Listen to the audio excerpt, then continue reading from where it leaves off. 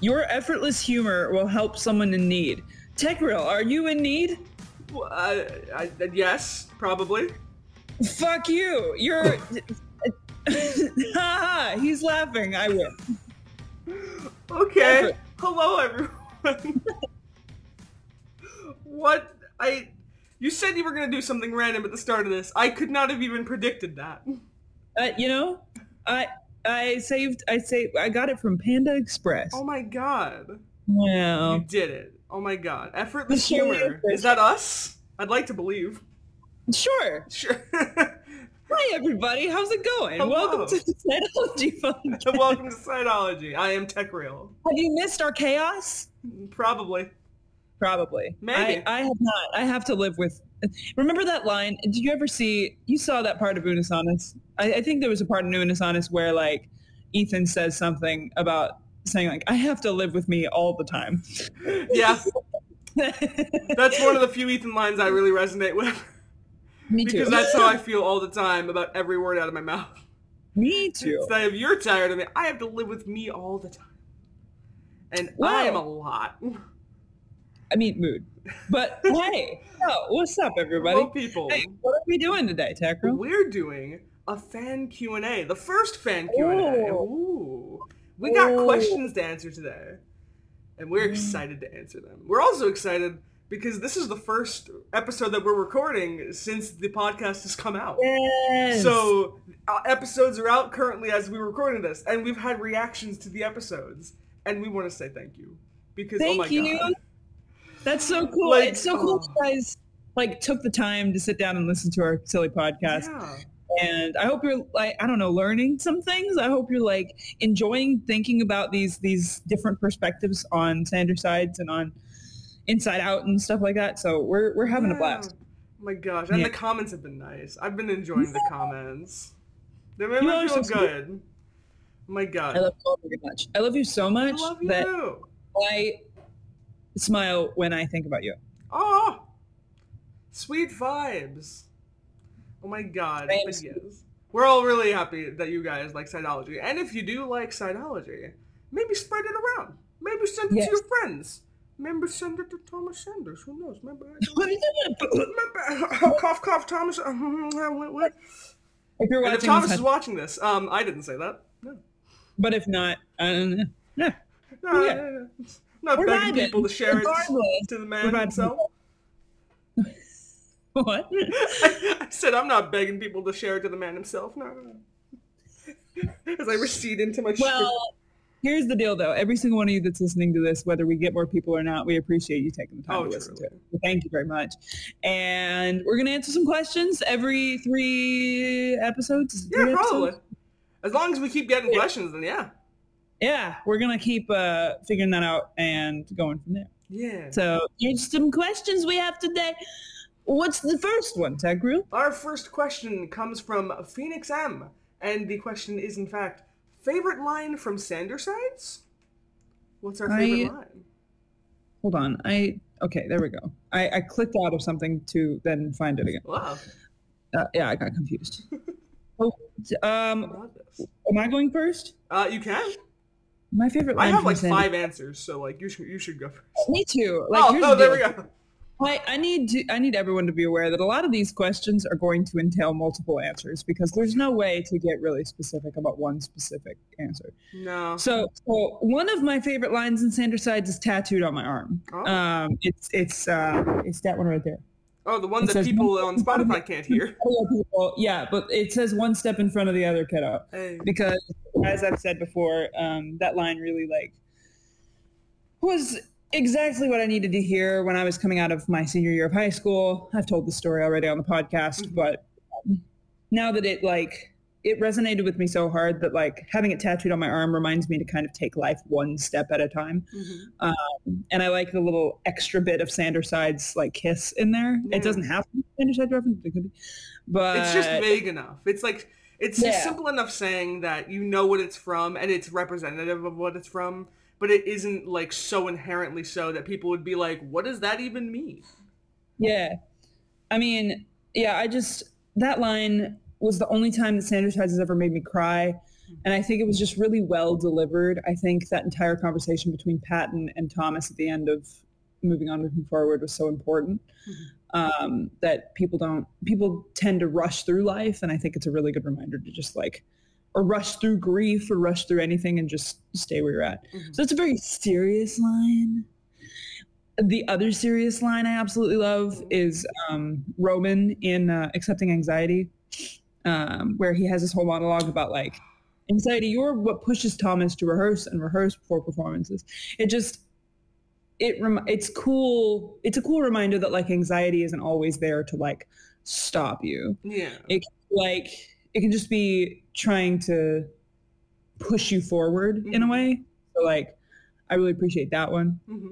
That's a really good monologue. That's also like one of those like really early like examples of Roman being nice to Virgil, which at the time was rare. Yeah. Might have been one of the first times, honestly, that he was like legitimately nice to him. It was so good. It was so good. I love the relationship between Roman and Virgil. It evolved really nicely. It's so nicely. I mean, anyway. So I also, so I have 4 here. So hold on. Those were 2. I was going to say, so far, your reasonings are a lot more like deep than mine are. I have 5 stupid lines that are just funny to me. Those are the 2 deep ones, though. That was the extent of the deep. The next one had me laughing for like 10 minutes. It's the, oh, mommy, I don't want the mashed potatoes. It's so good. Listen, it cracked me up real hard. And I wish I still had video evidence of me laughing for 5 minutes, but I don't. And then my other favorite line isn't necessarily words, but it's Logan looking at Remus's to-do list and working through intrusive thoughts, looking at the list, pouring out his coffee, immediately getting one and just pouring it and drinking like that. You don't need words for that. That's wonderful. That's the best. I can't. I have no words for how perfect that was. Gosh. So that. I forgot how much I love that asides. It was so good. Literally, just hearing about that scene made me want to rewatch it right now. It literally is that one scene, honestly. So good. My favorite scene there is the hot dog scene. Honestly, the hot dog. Genuinely, it was literally either between Logan and the wine, and then Remus going, "No, but I can. Don't flunk me. I don't know what Mama's gonna do when I'm getting to an Ivy League college." That felt like a very theater call out, and I was like, "Oh, neat." I mean, of all the people to give the theater vibes, I mean, Remus is the other one because he has half of creativity. It functions. I mean, yeah. And I appreciate that. I appreciate that Remus is a theater kid, if that's what that means. I think so. Remus I think he's just as much a theater kid as Roman, more likely than not. What kind of theater would Remus put on? I don't understand your question. What kind of theater would he put on? I don't know. I'm just all like processing Remus being an actor. Like, would he be in the scene or would he just... I think he would make a production of Dear Evan Hansen where every character is Jared Kleinman. I think that is the only option for him. All right. Also, like 2 years of putting on Beetlejuice where every character is Beetlejuice. Okay, I just like to think he takes the craziest, most toxic character of every show and just throws them into every role. God, that would be chaotic. I'd watch it. I would too. Imagine if you're watching Beetlejuice, but Beetlejuice is also Adam and Barbara, and Beetlejuice is also Lydia, and also Delia, and also the dad. Also the sandworm. It's like the Olaf doing all the Frozen. Yes! All the stories, but instead of Olaf, it's Beetlejuice. That's his theater. That's his theater. It's him just doing that, but dressed as the most toxic character there. Period. Exclamation. I would watch so much of that. I would watch so much of that. That's the best. Even those little Olaf shorts are really funny.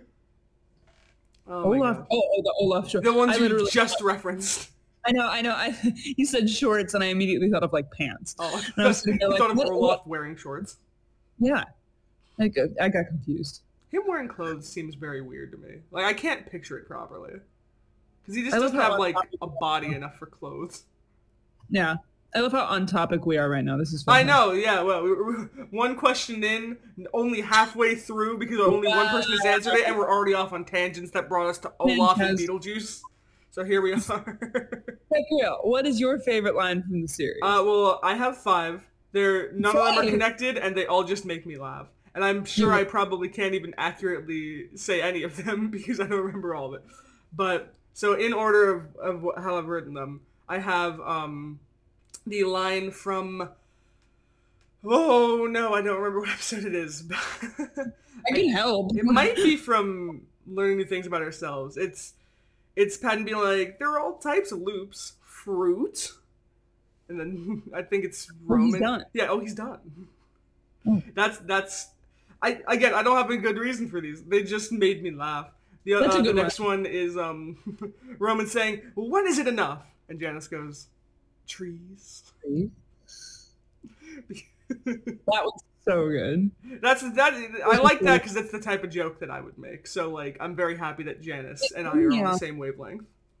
Yeah, it threw me off so bad. I remember sitting there being like, trees, what the fuck? It's so dramatic, and then all of a sudden it's like, oh, joke. And then it gets more dramatic. But next up is a reference that only when preparing for this episode did I a line rather that I found out was a reference, because you told me it was a reference, and I had no idea it was a reference, despite having seen the movie it was referencing, which is Logan's I forget exactly how it goes. He goes, flames on the side of my face, seething fire, which apparently is from Clue. Seething, he did a seething fire. It just makes that Logan is great. And apparently that's from Clue, and I did not know that, despite how many times I've seen Clue. I still don't believe it, having seen the clip. But that's a good one. Love it. Yeah, it's so good. One I know we've already referenced in an episode, which is Janice's no. What did Roman say before that? Like, we have to beat their unconscious corpse or something like that. Beat someone up and rob their unconscious body. Right? And Janice's like, no. The delivery of that line is so perfect. It's truly one of the best delivered lines in the series, if you ask me.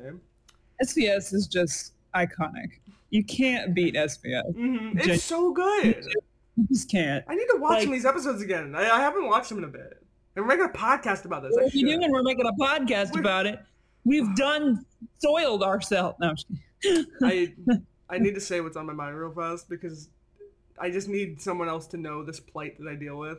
Every time I hear, I've told you this before, Amy, every time the phrase, we're making a blank happens, my brain goes into the Muppets, we're doing a sequel.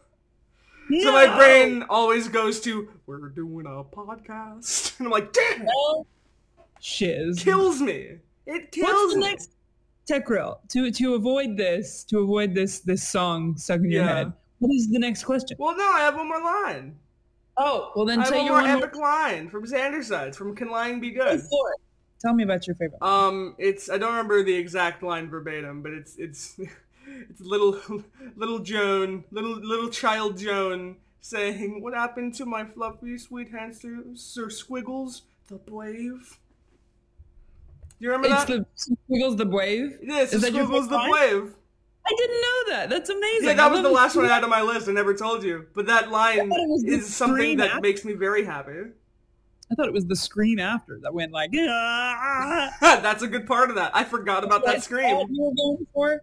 But no, I'm glad that Sir Squiggles the Brave is... Sir Squiggles the Brave. It makes me very happy. Well, then do you like the one that's like... where they go into like all this, all the...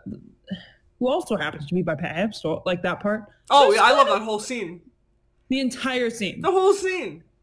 That's fantastic. It's just a perfect scene. It's very good. It has a little Pikachu hat, I think. Can Lying Be Good is Roman says my name. Because my name is Tech, and that's a theater term. Damn. Well, that's good. Also, fun fact for those at home, if your name is Tech and you hang out with theater people, watch out. You're going to hear your name constantly. Constantly. And you'll have to forever try not to make the joke of me when they say tech. Hoopla. Hoopla, indeed. Hoopla. Oh my god. Next question. Next question comes from Kalok, which is, what is the Sandersides episode you show people to introduce them to Sandersides, and why? Now, I've never done this. I've never, introduced someone to the series. I just watch it and hope people around me know of it. That's fair. It's a rarity. It's hard to do because it's one of those things that's not necessarily a TV show, so people don't seem as interested. Yeah. Because it's harder to get them into it. I've come close. I don't think I've ever successfully watched Sandersides with anyone all the way through. I've watched the beginning of it with some people, and I've watched the end of it with some people. Yeah. But never starting from the beginning and showing them fresh. Walked through it with them. Yeah. And also per this question, I'm very much the type of person who with a question like this gets a little confused at times because I'm I don't like showing people things not from the start. If I want to introduce someone to a series, it's very rare that I'm not going to just be hey, let's start from episode 1 and go there, if you're interested in the series. Because I don't like spoiling people on things, especially for, plot-heavy series. So, most of the time, I wouldn't just be oh, here's an episode that I can show you to get you into the concept, and then we'll start from the start if you want to. Yeah. Because I'm why would I do that if I can just build from the start? The only thing I've ever done that with is Doctor Who, because starting from the start is still at the start of the reboot, which is where I would start people out from because I haven't seen the classic stuff. So if I was starting from the start, way back then, and a whole different vibe. And Doctor Who just has a lot of jumping off points that you can just sort of start anywhere a lot of the time. Yeah. So yeah. In that mindset, then what would be the episode you'd choose to start with? The first one? Probably. I mean, most likely yes. In a logistic sense, I would.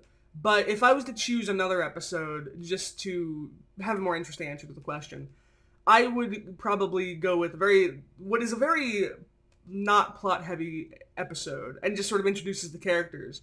So my answer is the Q&A episode.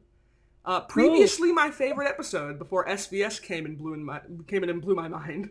But yeah. Oh yeah, no, the Q&A episode was my favorite for a while because I mean again, I love Q&As. But as we're in one right now. But no, that episode is a very simple episode which just sort of introduces you to the characters and the way they interact. And just gets you to know about them a little bit, and just in a way that doesn't spoil any story really, and just sort of a nice vibe. The only thing I think it spoils is one of the names, because I think one of the sides has a name at that point, maybe 2. I don't remember. I think something like that. I think Roman's name might have been revealed by that point. Logan Logan. Logan was first, and then it was Roman. So it might have been Logan and Roman. Okay, because I think there were 2 jokes where a name got interrupted, and it was Patton and Virgil. So I think at that point, then Logan and Roman. Wait, no, you said Logan. Yeah, Patton didn't have his name yet. Yeah, Patton definitely didn't have his name yet. But Roman might not have. I don't remember the order. I didn't even know that Logan was first until you said it. Logan was first. No, I remember Logan being first because I remember that name dropping, and I remember going. Yeah, I just know of the 4, Virgil was last. And then Remus, and then Janice. Yeah, I remember Logan's being first. That's fair. So that was mine. So what about you? Okay. So that's honestly valid. Honestly, the Q&A is probably a good place to start, I think. I have been... I think there's a lot of people who have I have an anxiety disorder. Let me say it that way. Let me start with that. So I've been let down a few times with people saying they want to watch Sandersides and then not actually watching it. Mm-hmm. So I know that if I just show them the first episode, they're not going to get hooked. I need to do something that gets them into it sooner. Because the stuff that I love about, let me rephrase that. I love everything about Sandersides, but my heart and soul is in season 2. Yeah. So I'm trying, and I know that that's where I fell in love with Sandersides, right at the end of season 1. So if I really want this person to watch with me and I think it's really good, sometimes I'll start with Accepting Anxiety, even though they don't know Virgil yet. Really? Yeah, because like, as I say, that's my favorite one in terms of like season 1. But if I think, well, if I think it's like a desperate thing, but then like, if I try to be desperate, it's never worked because it never gets to that point, I don't think. But I know if I'm just showing like, if I think they'll like it enough, I kind of show any of the episodes that are like 10 minutes ish in season 1. So like Losing Motivation, The My Negative Thinking, Am I Original? And I also say Alone on Valentine's Day, even though I know Thomas doesn't like it's that one. It's a good episode. It's so good. It's one of my favorites. It's solid. Like, I understand why it's weird looking back on that one. Alternatively, though, it's a really amusing episode.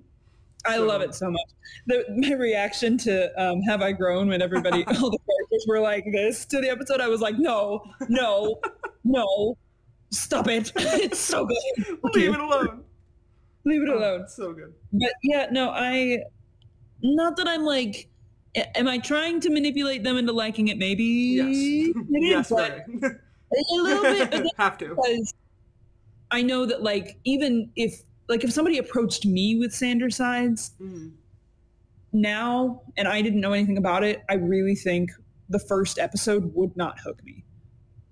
Fair enough. And I know that like you don't necessarily need to be hooked in that first episode, but like I think it's harder to, for some reason it just feels harder to get somebody to watch Sandersides than it would be to get somebody to watch Steven Universe and get through that first season of Steven Universe.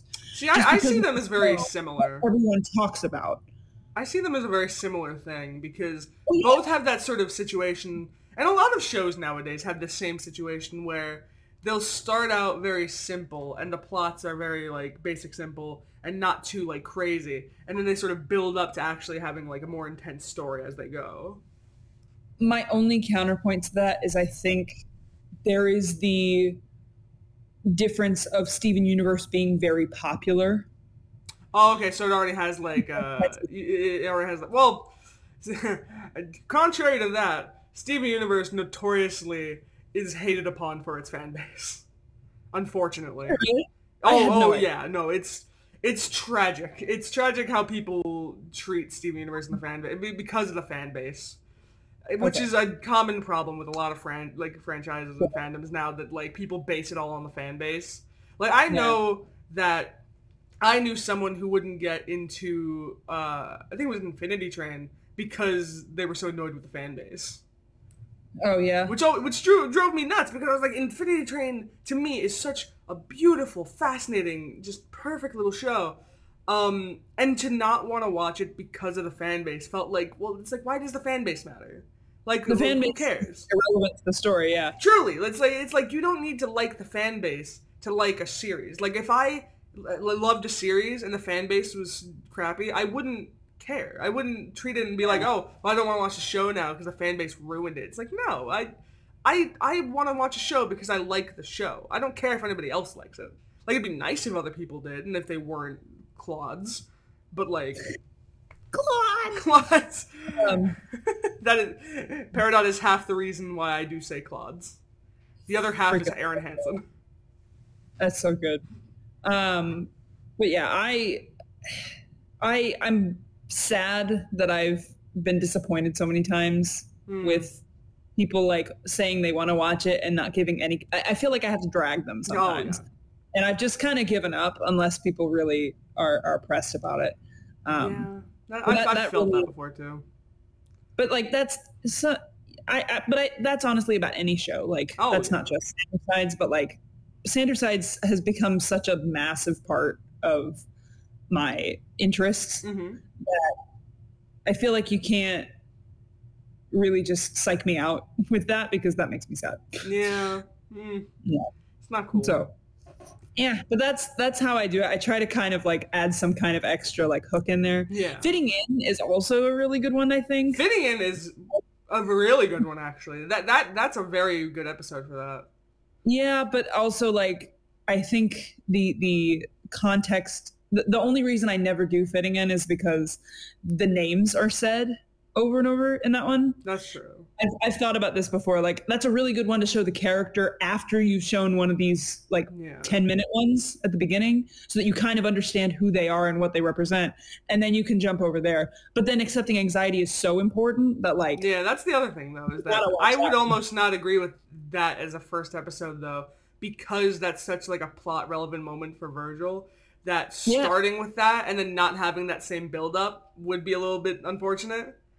Yeah, so honestly, I didn't include accepting anxiety there. But like, I had a friend talking to me once that wanted to watch it, that was saying that she knew enough about the series, like she knew who everybody represented. Mm-hmm. So she knew that much. So that was why I was like, okay, well, why don't we watch Accepting Anxiety? Because then you know enough about it. So like, it really depends on the person. That's true. Because if the person has foreknowledge, then the spoilers become a bit null and void, because as long as it's not spoiling anything that they don't already know, then that's okay. Yeah, I would definitely argue that anything after Fitting In needs to be watched in order. Oh yeah.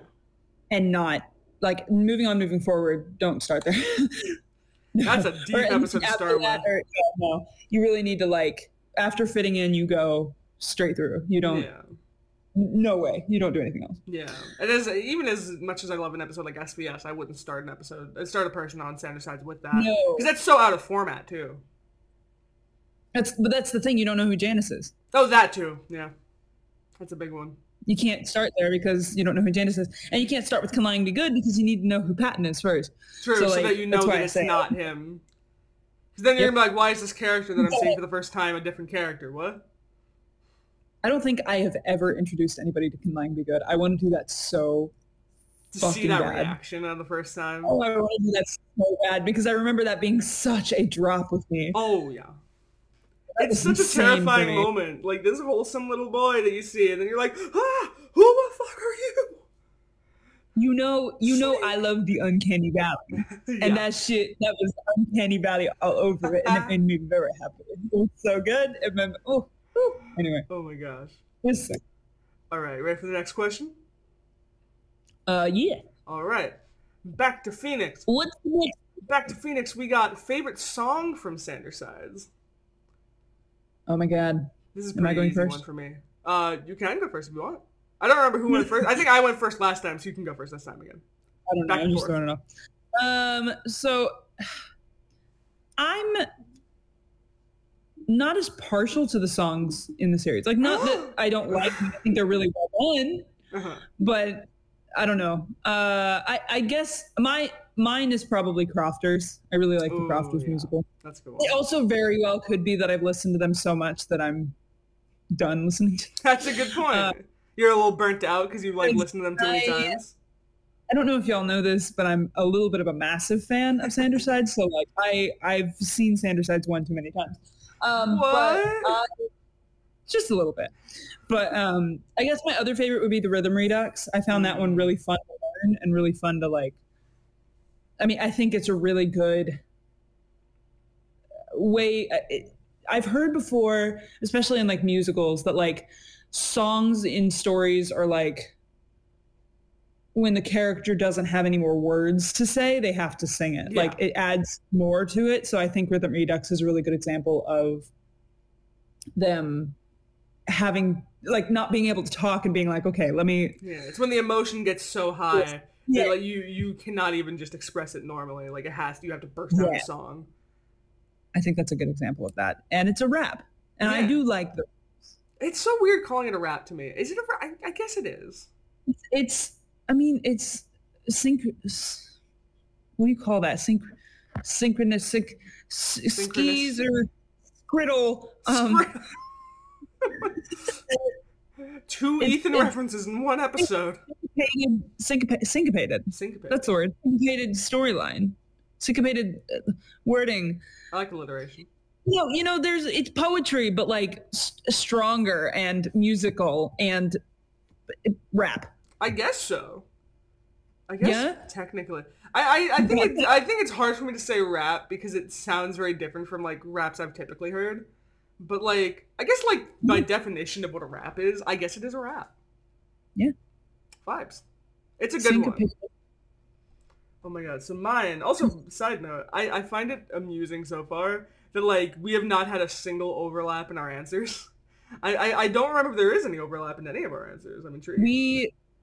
Tekro, we're not the same person. What? And then vibe. I love that. I love the variety in Sanders' side, especially like the episode introduced. That was such a cool question. So like the way that we have difference of opinion in that is really cool. That's so interesting.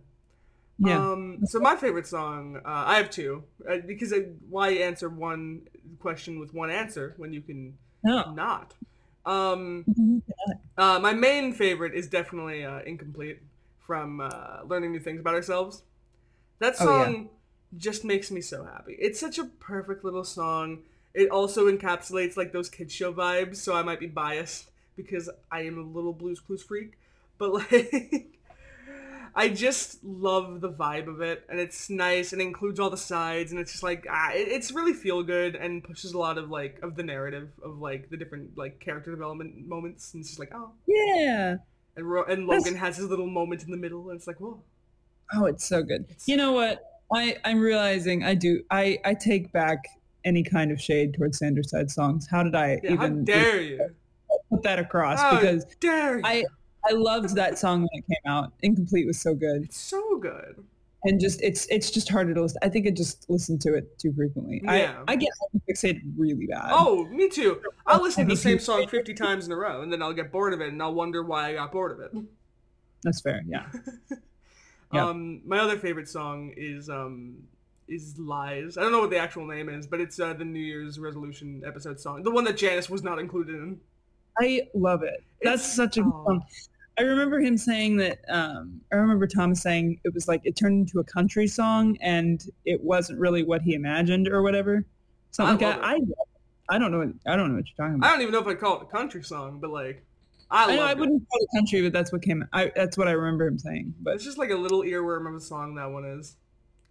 Also, if I were to add one more to my list, I think I'd say the 12 Days of Christmas was really nice. That's so good. I think it's really hard to make a good 12 Days of Christmas song, especially with like characters, because it gets so cheesy so quick. But I really liked this one. Like they made it entertaining all throughout. Yeah, no, I was entranced all the time. I also remember that one coming out. That one was fun to watch. Because I watched it like 4 or 5 different times to like watch each side. Oh yeah. And that's the thing. If there's one thing I can say to anybody in the future who wants to make a 12 Days of Christmas song parody cover thing, change it as it goes. Don't just go with simple repetition. Change it as it goes. Let the characters react in the song in real time. That's what makes it interesting. Because if you just do normal repetition, it gets really boring. That's why that song is so long and so exhausting. But when people do like little interjections, like they do in this one, like it just makes it more entertaining. It's solid. It's so good. Yeah. Oh my gosh. Well, should we take a quick moment? A moment? Accidental moment! To do a Mind Palace moment? Yes. Let's do it. Can the fireworks stop? I know it's a shut up. Hello. Roman here. I was playing the flute on the computer. So I just wanted to do something cool. But I don't know how to play the flute. What? How about this? Go forth and listen to the rest of Amy and Tech's podcast. And I will go learn how to play the flute for next time. Maybe by then the fireworks outside will have stopped because Jesse's neighbors are having a grand old time. Roman, don't lie. Stop lying, Roman. I'll wave my flute at you. Stop lying, Roman. Where'd you get a flute? Stop it. Don't ask questions. I ask all the questions. That's what a tech Maybe do. I'm learning how to play flute. You don't know. Oh. Are you? Oh, dang. Maybe. I want to. Flutes. I can only make a noise right now. Hold on. Watch me. Ready? Do it. Or listen to me. Even you Spotify listeners. Audio warning, probably. Oh, I'm going to point at this. Okay. Flute noise. Like a train. I'm a brass player. I'm not a woodwind player. This is fair. Anyway. I also once played brass. I played a Team. trumpet. Team. I played the French horn. Oh my god. Yeah. I also played the trumpet, but I played the French horn first. Ooh, vibes. I don't know the French horn as well as the trumpet, but yes. Yeah. I don't know the French horn at all. I know what a French horn is, barely. You know, and that's all you need to know, I think. You don't Just need in to life? go through... Yeah. Oh. No, in life. In life? All you need to know is what a French horn is, and that's it. And that'll get you through your day. That's it. All you need to know don't- going into a new country is how to ask for the bathroom and what a French horn is. These are the You two can ask staples. You can be able to point at it on a picture, and they'll let you right into the subway. That's what people don't tell you about places outside of the United States. You always need to know what a French horn is, or you'll be executed. That's how it goes.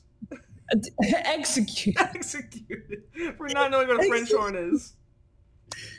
Well, there you go. Oh my Alrighty God. then. Ready for Welcome more back questions? To the moment. Or that. Oh wait, we didn't say that was Moment. moment. Okay. I forgot about that. We were too busy talking about flutes. I mean, I would pull out my flute. Anyway, Oh my gosh. Tekra. Yes. Okay, so I don't actually know where the questions are coming I from. was about to be like, are you about to ask the next question? Because we I haven't was done that hoping- yet. I don't know who it's from. So Well, I can tell you, it's from Phoenix again.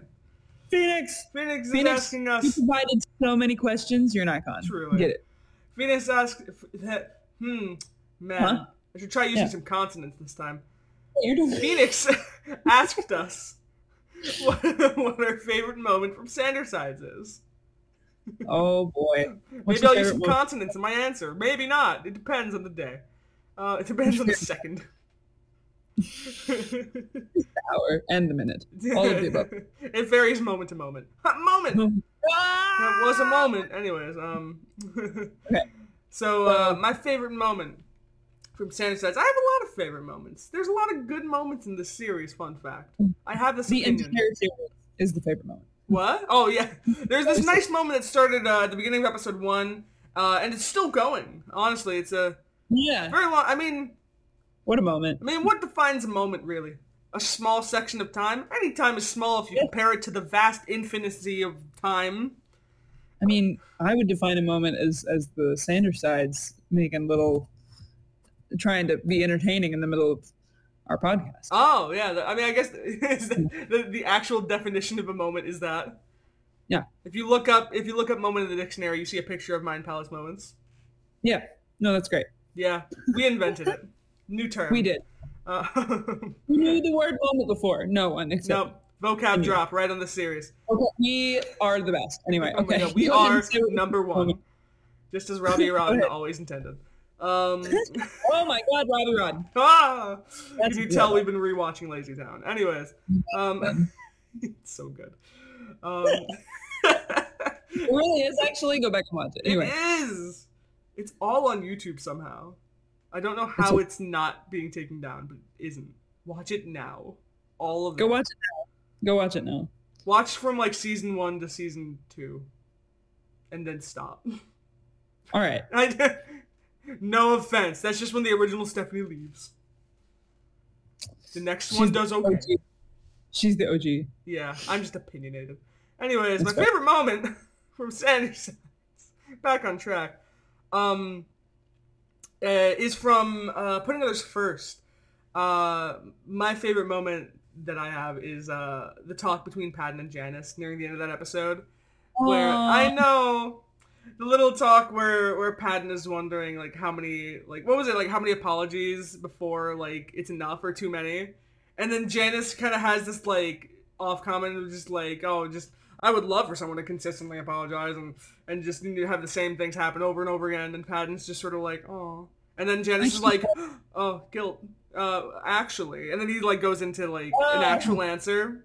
It's just a really sweet moment, and honestly a moment I really resonate with, just as someone who also one is constantly worried about apologizing too much, but also someone who is like a people pleaser to the point where I've given a lot of chances to people.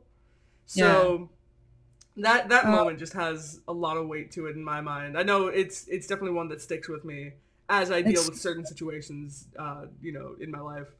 I can't get over Thomas's acting there. Oh, it's beautiful. It's wonderful. It's one of those really good vulnerable moments for Patton. And a nice, really open moment from Janice. That episode is just a really good Janice. It just opened them.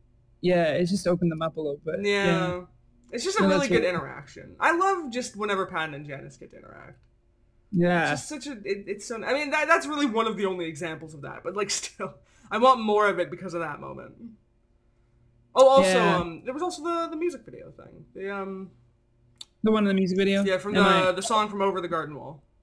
Into the Unknown? Yes. I always forget that's what it's called because I hear that name and my mind instantly goes to Frozen. So... Into the Unknown! That was my song. That last note was really, really excellent. Yeah, thank you so much. You've done theater? Yeah? A little bit. God. It shows. Oh my God, you're making me feel so good about myself. Quit. What do you know? That was totally my intention. Yes. I'm blushing. What is your favorite moment? Oh God, I have 3. Oh, good. Oh my God, I don't know. I don't even know if I agree with these. Me with every answer I've ever answered to any question. And I don't have the moment of one step in front of the other kiddo. That's by far blasphemy. One of my favorite things. I mean, we've already been blasphemous talking about favorite lines and not bringing up the vase line, the meme-filled vase line from the same episode that we were talking about before. Listen, I really should have made that one of my favorite lines too, because that's so good. Who broke this vase? Who broke this vase? Everyone who's here at my awesome party, this huge crowd of people, that's definitely here. Okay. But Stacey, you make cookies? That's my favorite part of that whole line. Honestly, that's the best part of that line, because it's just this horrible torment for this poor boy. And then suddenly he's like, let's make cookies. I like cookies. I'll be honest, I love the line right after that, where he's just like, doing the whole, Thomas, I was giving you gold and you were giving me nothing. Was it the red Solo cup? That may not have been enough, but you out of the moment. Whatever, I don't know. But I love it. I love that episode. It's so good. It's so good. I mean, to bleed into that, Janice's reveal, can lying be good in general? And really, the only reason that one's there on my list is because of how much I freaked out. Like, I remember watching that episode for the first time, and I've said this before, I'm sure, on the podcast already, but like, I just remember looking at Patton and being like, that's a little weird for Patton. I don't know. And honestly, like, no shade to anyone on the writing team of Sanders Sides, but I remember sitting there being like, this is not great writing, but okay. And then I went on. I was like, I don't think that's Patton, but okay. And I remember, like, I had a few moments of that. And yeah, I don't even remember where specifically. If I watch the episode, I might be able to find it. But just how clever that was. And then when the reveal happened, I freaked out. I was like, what is happening? Because I also really love uncanny shit. Yeah. So like, we were just talking about that, but like, oh my God, that's one of the best. That ruined me. Also, to double back about the Patton, like in that episode, that you thought like sounded funky until the reveal. It's funny whenever I hear people say that, and it's funny when I see the episode back now too, because I didn't catch on even a little bit. Not even honestly, a single second. That's probably a better drop. That's probably a better drop than because it hit harder. Oh no, truly, I didn't see anything really weird. I think I even like brushed off the idea that he was being so okay with lying, because I just sort of characterized that as I was like, okay, Patton, like he's being weird because he's so into the idea of lying right now. But I was like, well, maybe he would be, because he's the heart and he doesn't want Thomas to lose his friend. And it's understandable that he would want to do something maybe a little bit out of what he would normally do, because he wants to protect the friendship and he's feeling sentimental about that. So like I went through that whole episode not having any idea. Like, even him just being like, haha, Roger Rabbit, I like cartoons. Like, stuff like that, which now I'm listening to and I'm like, wow, that's so clearly not Patton, because why would he even specify that? But, like, even him saying friendo instead of kiddo, I was just like, friendo's a good word. And I use it now because of him. The friendo was where I went, no. I remember being like, no, because, as I say, like, the one step in front of the other kiddo is my line. And they're like, no. I didn't catch on at all. Like, now that I think back, I really do think the whole like, right? You know how I love cartoons? I'm sitting there like, that's not great writing. What is happening right now? But the funny thing is, like, that sounds like some crap I'd say in the middle of a joke. I'm like, hey, you know, because the thing I like, it's wonderful. That's something you would say. That's not something Patton would say. Well, I am Patton. Patton never calls attention to his humor. What did you say? I said, well, I am Patton. Oh. Don't you see my little index card, which I'm pointing the wrong direction? This index card over here? Oh. Indeed. No, I genuinely think that's super clever. Oh, it was brilliant. I think that they did that really, really well now that I look back. Mm-hmm. Okay, so there's that. That's gonna withstand time. Yeah. That's iconic. I love any moments between Janice and Virgil. Fair. I don't know why. I love those two with every fiber of my being. Every time they just like remotely come at each other's throats, SVS is fantastic. Like, just one of my favorites is the whole like, right, I don't remember what it is. I didn't think about this too hard enough because I love them in the courtroom, which is what I was referencing in my notes. But like, I also love them. The whole like, oh man, it's like as soon as he shows up, he's just like, oh, your face is something. Oh, come on. Oh, I'm dying. As a Sanders was fan. it well, didn't he say like, well, your face ruined my day? Your face ruined my day. Hey. So cold. That's. I forget what Janice said that prompted it. Because that was a response. But I don't remember what it was a response to. No, I almost said showing up where I'm not invited. That's not. No. Not Janice. Janice says something like, I love that you just ruined my dramatic. Oh, and yes. So good. Well, your face ruined my day. There it is. Okay. That's so good. I love every single bit. That and also the line, oh man, it's the one after the Nazis. He's just like, that cannot be where the bar is. Anything between Janice and Virgil. Anyway, they're so good. And then, okay, acting moment. I am very, very happy. The last favorite moment that I have so far, because we're going into the newer stuff. I have loved watching Patton talk about Nico. Ooh. As much as like, it's really sad and it hurts. Like the way that Thomas is performing it, as well as the way the writers have written that out. It's special to me because I've had heartbreak similar to that to an extent. So like watching loving someone else be very, very hard and very, very scary to the heart and no one else is fascinating to me. I love that. So every time Patton's like, oh, he's nice, I'm like, yeah, he's nice. He's nice. That's all I have to say right now, Mother. Looking forward to getting to meet him, he says, and I'm like, yeah, you could see like the angst there, just like hiding behind the smile. Like, I think the line is looking forward to getting to meet him. I think something like that. Like, already met. Getting to know him. No, it's getting to know him. I guess so. Yeah. So literally, like, Roman and Virgil are just going off of like the initial first impressions, whereas Patton's like, I'm not ready yet. Yeah. And I'm like, oh, please, this is fantastic. This, please. I love Patton. that shit. You were pressy boy. Psychology in the series works. It just it does. What? Hence the podcast. Hence the podcast. Wow. That's why we're here, folks. Yeah. Oh my god. Ready for our next question? Yeah. We have a question from a person named B. I love B. Their question is, do you have a favorite bit of psychology that Sandersides has covered? Their talk on cognitive distortions, intrusive thoughts, etc. A concept that you liked the most. Gosh. Am I going first? You can go first. Yeah. I don't know what's happening. So, I don't know what's happening. Okay. My favorite bit, listen, there's a lot of moments that like akin to what we were just talking about, the fact that like I see something from my own psychology and then that sets me off because I'm like, oh, please, that's perfect. So honestly, I have right here, moving forward, obviously, because I love the new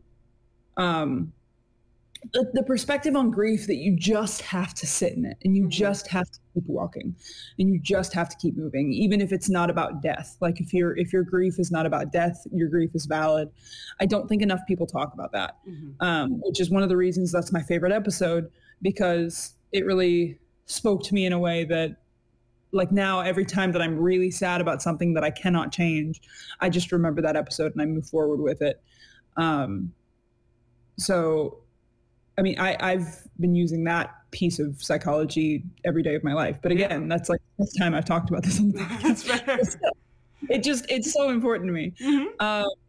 But also the other two that I have here, because I knew that would be a pretty obvious answer. Fair. I have my negative thinking, because I am an actor and I do that audition shit all the time. And oh boy howdy, the amount of times that I've caught myself in a cognitive distortion at this point. I'm surprised I said that right, because normally I'll say Haagen-Dazs distortions. Has to be said. I said it right. I can't believe that.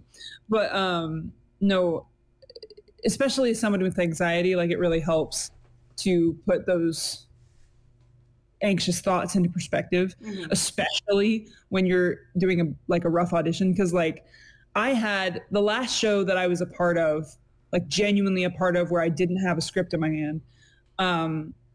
I had a really rough starting audition. I hated it. It was bad. It was really bad. I stumbled on my words, and I had a moment where I was standing there like, I don't know what the fuck to do now. And it was just, it was bad. So then I was like, yeah, I failed that. That was terrible. But then they called me back, because it was one of those like cattle call auditions where there's multiple shows being auditioned for at once. Okay. But you could do whatever you wanted. So I just absolutely murdered that first audition. But then one person called me back, and I got Betty number 5 in what do you call that? Collective Rage. Collective Rage, The Tale of Five Bettys. Now, to preface, please do not go look that show up. Very others in how dark it is, or how like it's definitely rated R plus, at least. Please don't look that up. You won't. I remember you told me, because that was one of the first. That was the show that I remember I saw you do, because that show was being streamed on a website. So it was during COVID. Yeah. So I remember it was early into our friendship too. And you were like, "Oh, I'm doing the show if you want to like watch it." And I was like, "Yes, I would love to watch you in a show, my friend." And so I carved out the time, and I sat down, and you warned me too. You were like, "It's a bit much," and I was like, "I'm sure I'll be fine." No. And then I watched it, and I was like, "Oh God, my poor asexual brain, I can't handle this." I was like, "It's still amusing, and I'm still having a lot of fun watching, but dear Lord, some of the wordage being used is too much for me." But yeah. I still love that show, and I would still. I was gonna say I would rewatch that show. I have rewatched that show. Special to me. It's so good. I have like a lot of nostalgia for that. Weirdly, like in our friendship, every time I hear about it, I'm like, "Oh, like yay!" I love Collective Rage. It's been so long, but yeah. Anyway, I genuinely remember like freaking out that I got even remotely a callback for that, for any of the shows, because I remember being like, "That sucked. What are you talking about?" And the callback saved me so hard, because I remember it was actually, this has nothing to do with anything, but like I remember being in the callback, and the director, like, I was up for 2 roles. The thing about this show is there are 5 Bettys, and I was up for Betty number 4 and Betty number 5, because they're all named Betty. Anyway, that's who I was up for. And so I auditioned for Betty, or I did callback stuff for Betty 5, where I was cold reading from the script. And then I did that, and then I remember the director like looking off camera and like whispering, and then saying, "Okay, you're good to go." Oh. And I was like, "I haven't done Betty 4 yet." That's spooky. And they were like, "No." I just kind of like clarify. I didn't mean to be like, I definitely don't think I said like, "But I haven't done Betty 4 yet." But I definitely went like, "Are you sure?" And they were like, "Yeah." And I said, okay. So I got off that call pretty convinced that I had Betty number 5, and then I had Betty 5, and I was like, oh, okay. Yeah, they just knew who you seemed good for, I guess. It was crazy. But yeah, that's the thing. You never know. With auditions, you never know. Mm-hmm. So those cognitive distortions, especially in auditions, have really been helpful to walk through, because I've also had therapists hand me whole sheets of like cognitive distortion lists. And then I've also learned about them in psychology, and I'm like, So that's dope.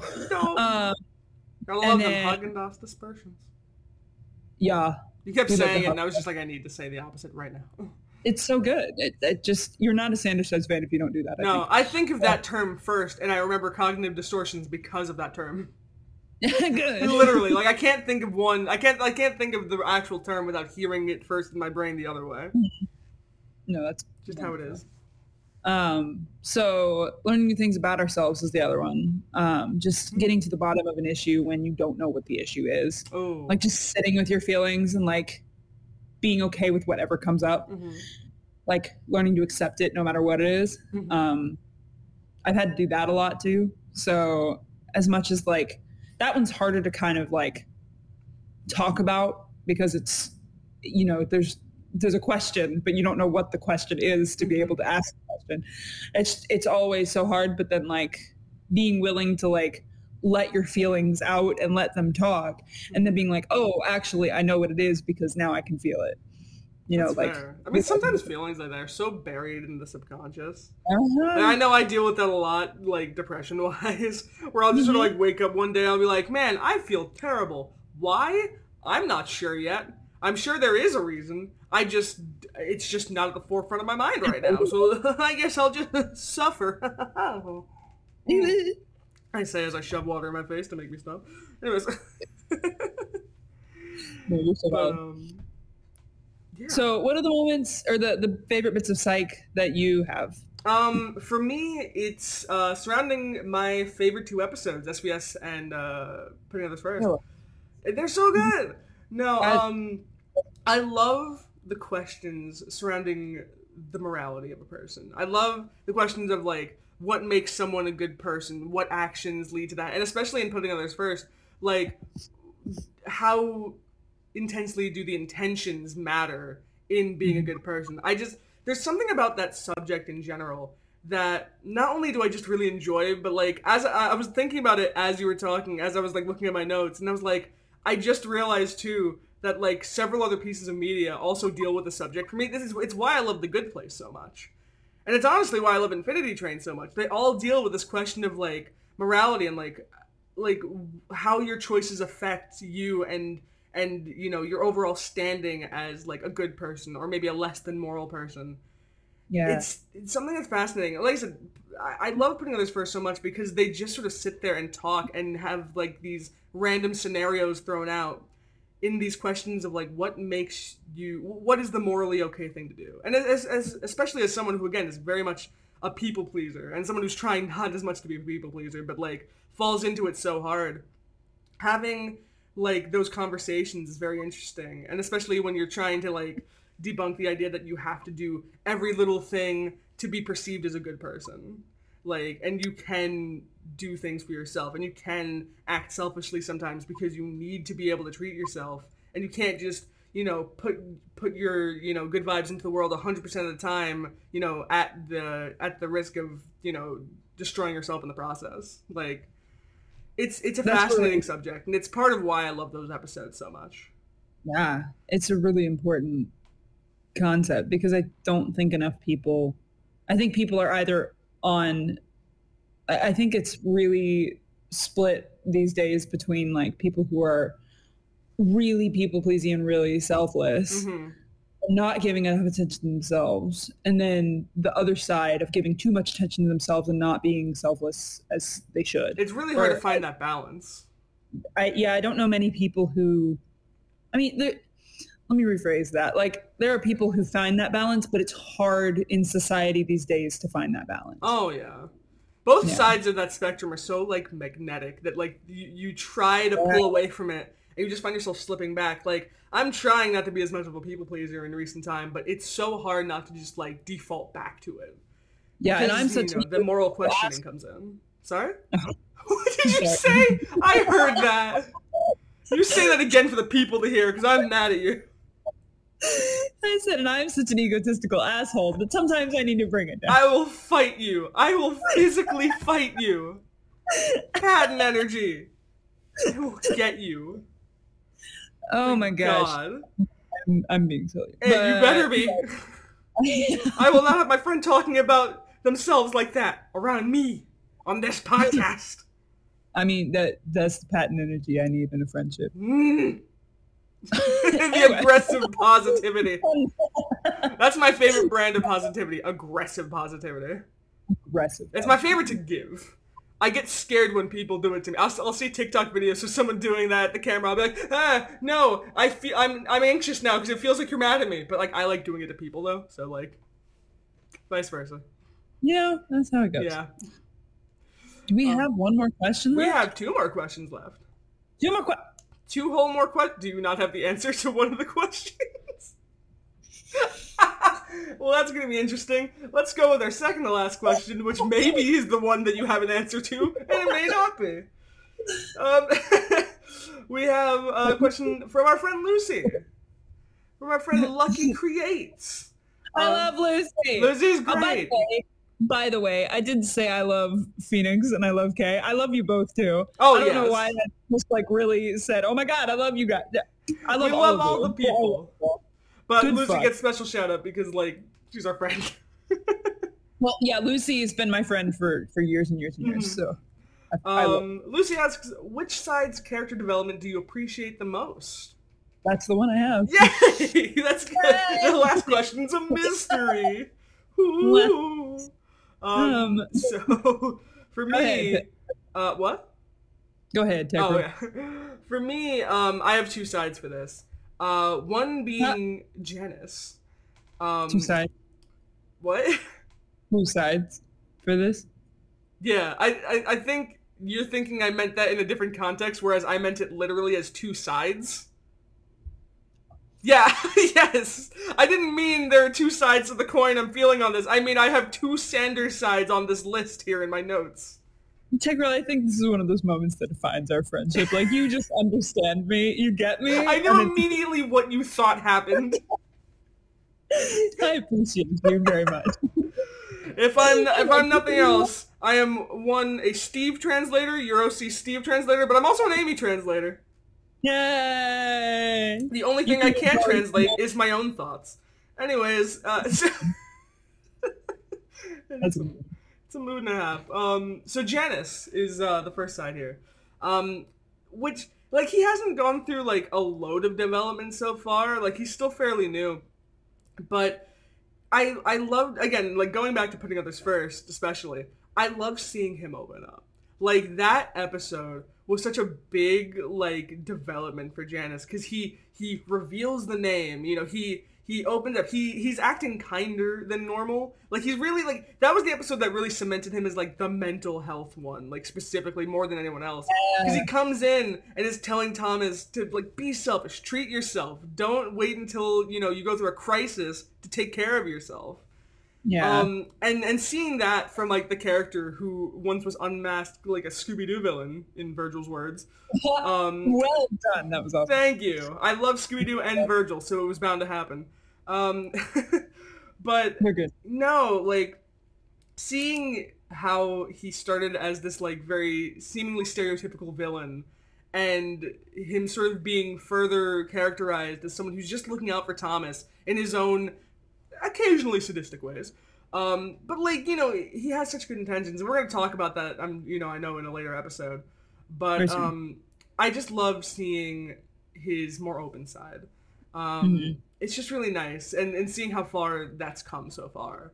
My other one is Patton, which I feel like, I don't know if that's a controversial take. I feel like some people are going to be like, well, he hasn't gone through enough development yet because he's still struggling. But it's like, no, he started out as this super chipper, dadly, like pun-based character who's just like a little child boy.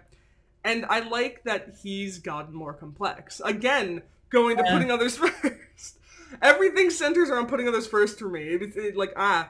but like seeing him question himself and letting himself be a bit more solemn in moments and being honest with his feelings and trying to work hard at, you know, being forgiven for some of these things that he's accidentally doing that are making certain people uncomfortable, like with Virgil, or even again putting others first with Thomas. It's nice seeing that even though he's still struggling with it, he's making a legitimate effort. Yeah. And that's really nice, and it's showing that he's not just like, you know, he's not hiding away from his feelings anymore. He's being honest when he feels this way with people, and when he's voicing his concerns. Yeah. And I really like that. I just it makes Patton feel more and more like a remember those consonants I needed before? I should use some more of those. It's my favorite thing to say now when I start like fumbling words. I'm like, I just need more consonants. More consonants. Harder K's and T's and such. And such.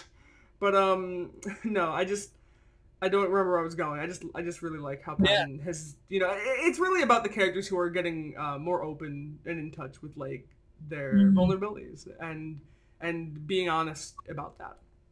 It's good vibes, and it's honestly, it's probably because as someone who struggles with that himself, it's something that I'm seeing and want to engage in myself. So it's nice to see other characters do that because it makes me feel a bit better about wanting, like, doing it myself. Iconic. Yes. Yes. What about you? So I would agree with you. I know I have. I've said before that I have a funky relationship with Patton. But the reason I think Patton is one of the ones that stands out to me personally because of how personal it is. I think any kind of like discomfort I have with the character of Patton, I think plays into some of my past and plays into how real and raw that character's development is. You're saying? Yeah. I think he's changed a lot. I think he's still got a long way to go. Oh, yeah. But also knowing my big thing, which I definitely will be talking about later, but just knowing that Patton comes from a Christian background and that intensity of his sense of right and wrong without much explanation as to why is very, very real to me. And just like you with the people pleasing, learning to love yourself, because I don't think we can definitively say that Patton loves himself. Yeah, he definitely say that. Yeah. I think he's struggling with that, especially in recent time. I don't think you can say that. But which mood? Yeah, I think as much as Patton hurts to watch, I think I love that it hurts to watch. Yeah. Because of how personal it's been with especially coming out of people pleasing and stuff. On the other hand, though, in terms of just like which character I enjoy watching, because if I don't enjoy watching Patton's all that much, I really enjoy Virgil, as is not a surprise. Virgil, as simple, quote unquote, as his arc is, because he's just anxiety learning to like back off a little. It's also it's cool to watch Virgil open up, and it's cool to watch him relax into being understood and feeling like he's seen. And I'd argue that he's probably, and this might be debatable, but I'd argue that he's the character who's had the most development so far. Yeah, like the most different from where he started, like the most stark change. I'd agree with that. Yeah. Yeah, and I think it's evident too because there's a lot of episodes that have really focused on that character development. Yeah. Like even like fitting in, embarrassing phases. Like I can think of several episodes off the top of my head that specifically serve to push Virgil's like arc. Yeah. So I like that. I'd agree. Honestly, Virgil would have made my list too, but I'm just. I think biased. all of them, genuinely, I think all of them have really good development. Oh, right truly. now. I think it's interesting to watch them all, but that's just the specific ones we're talking about. Yeah, the ones that we're resonating with is who we're choosing. Yeah. Oh my god. Are you ready to hear the last question that you don't have in your notes? That I don't have in my notes? Fantastic. You ready to bullcrap this question? I've never been more ready in my life. Whoa. I don't know what that noise was. Whoa! Like, Whoa. We were talking about Mike Wazowski's scream. Yeah. Whoa! Yeah. This is irrelevant information. I'm just making. It's just something that you did several times before this episode recording. Before you even start recording, and now you know. So anyway. I'm so distracted now. If you need to know how to make a tech reel laugh, it's just by recreating a funny noise from a thing he recognizes. That's all it takes. Now I want to do that, but we got to keep moving. No, we need to get this question. You're so prepared for. I'm so prepared. K-Log, once again, asks, is there any moment or moments in Sandersides that made you realize something about yourself? If so, then what is it? / what are they? Would you like to go first, or should I? Well, the thing is, that question, I almost feel like I've answered a few times. Yeah, I think we both answered this one a little bit. Quite a bit. The thing is, the pattern with people pleasing and learning to be less selfless, it was a really big piece for me. But I don't think that stemmed from Sandersides. I think it definitely was aided by Sandersides. And I know the grief aspect, I think, is probably like the moving on, moving forward thing I keep talking about might have been spawned by Sandersides. Yeah. I'm trying to think. The cognitive distortions, definitely, I think I learned that from Sandersides. Honestly, same. I don't even have that on my list, but that's actually like a really potent one. I think that's definitely one that got me. But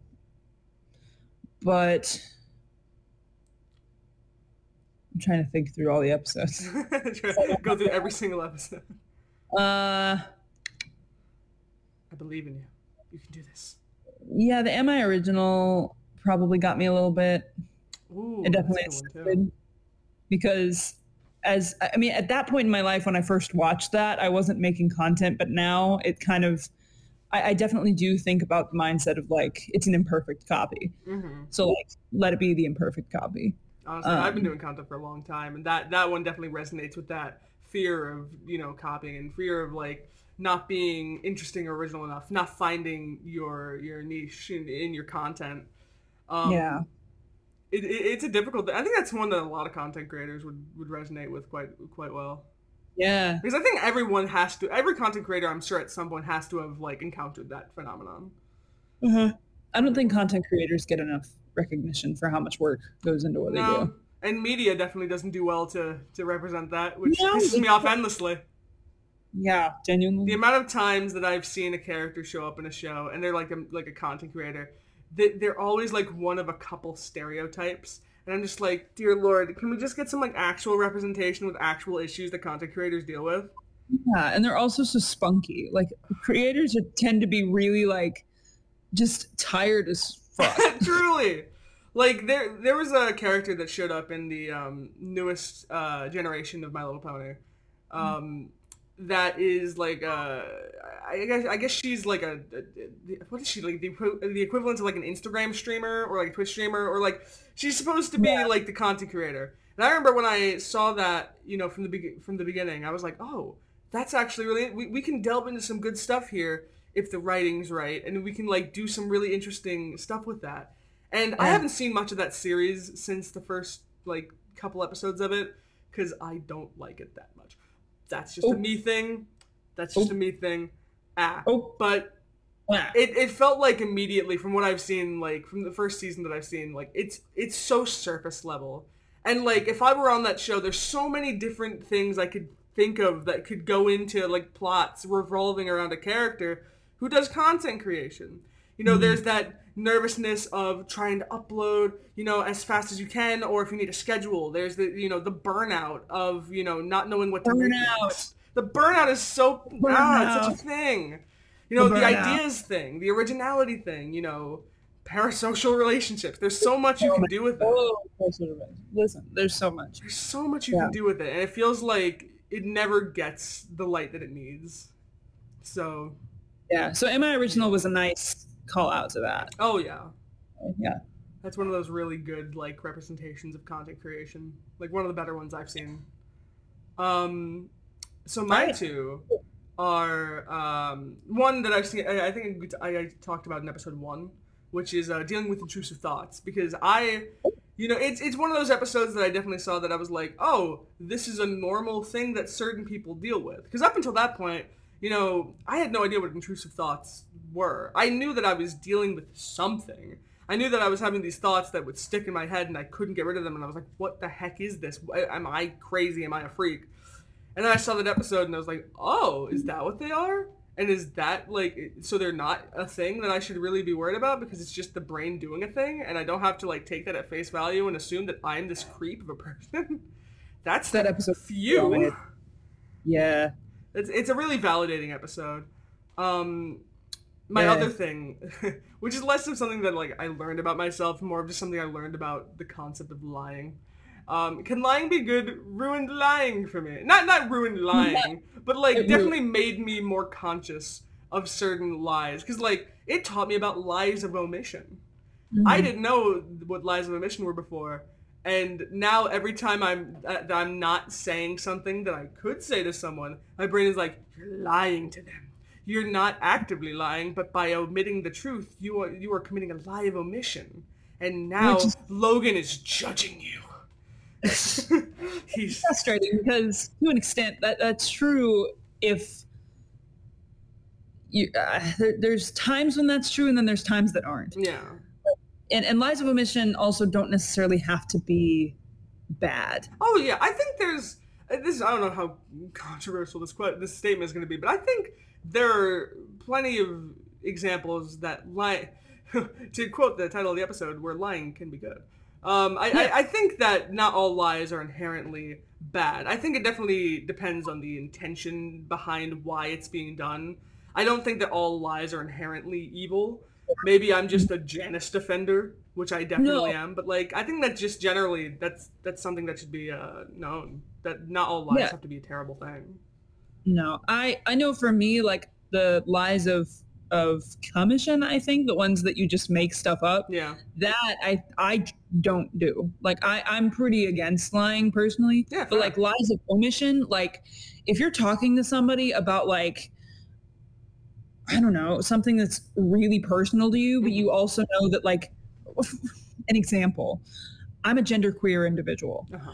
If I'm talking to somebody in my life that doesn't understand that concept or really just is going to go off and they're not going to understand, and I know that, obviously there are times where you can kind of put stuff out there, but if you know that they're just not going to listen because they have evidence of that, you don't really have to talk about that. Yeah. That's not necessarily something that you're lying about. It's just something that you don't need to reveal to that person. Mm-hmm. It's a very valid part of me though, so I'm going to keep it there. But I'm not going to tell this person about that because maybe I don't have time for an argument right now. Honestly. Or maybe I never have time for an argument. I can't do it. It's just not for me. That's a valid reason to omit something from a conversation, but that's not necessarily a bad thing. Oh, yeah. Sometimes it's a safety issue. Oh, truly. You gotta omit things. Yeah. Gosh. There's a whole lot of things. So anyway. Reasons. But yeah, and also just to clarify, when I said that Sandor sides ruin lying, I'm joking. No. I love that episode. I love the information that episode brought on. I like knowing that what lies we mention are now.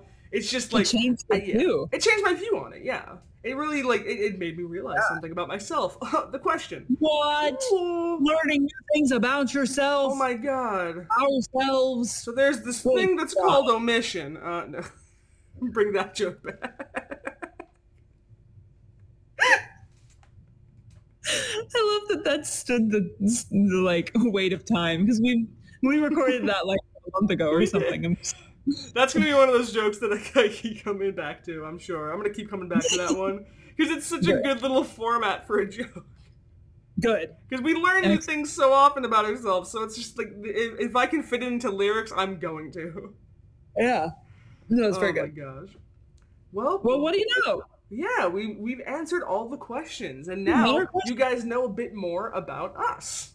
Huzzah! Hazoo. Hazoo. Hey, thank you so much for listening to our ramblings.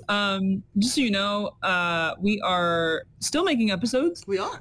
If you like the episodes that you're hearing and you're noticing, please share with your friends. Let other people know about this, because we are going to be doing another Q&A soon. Yeah.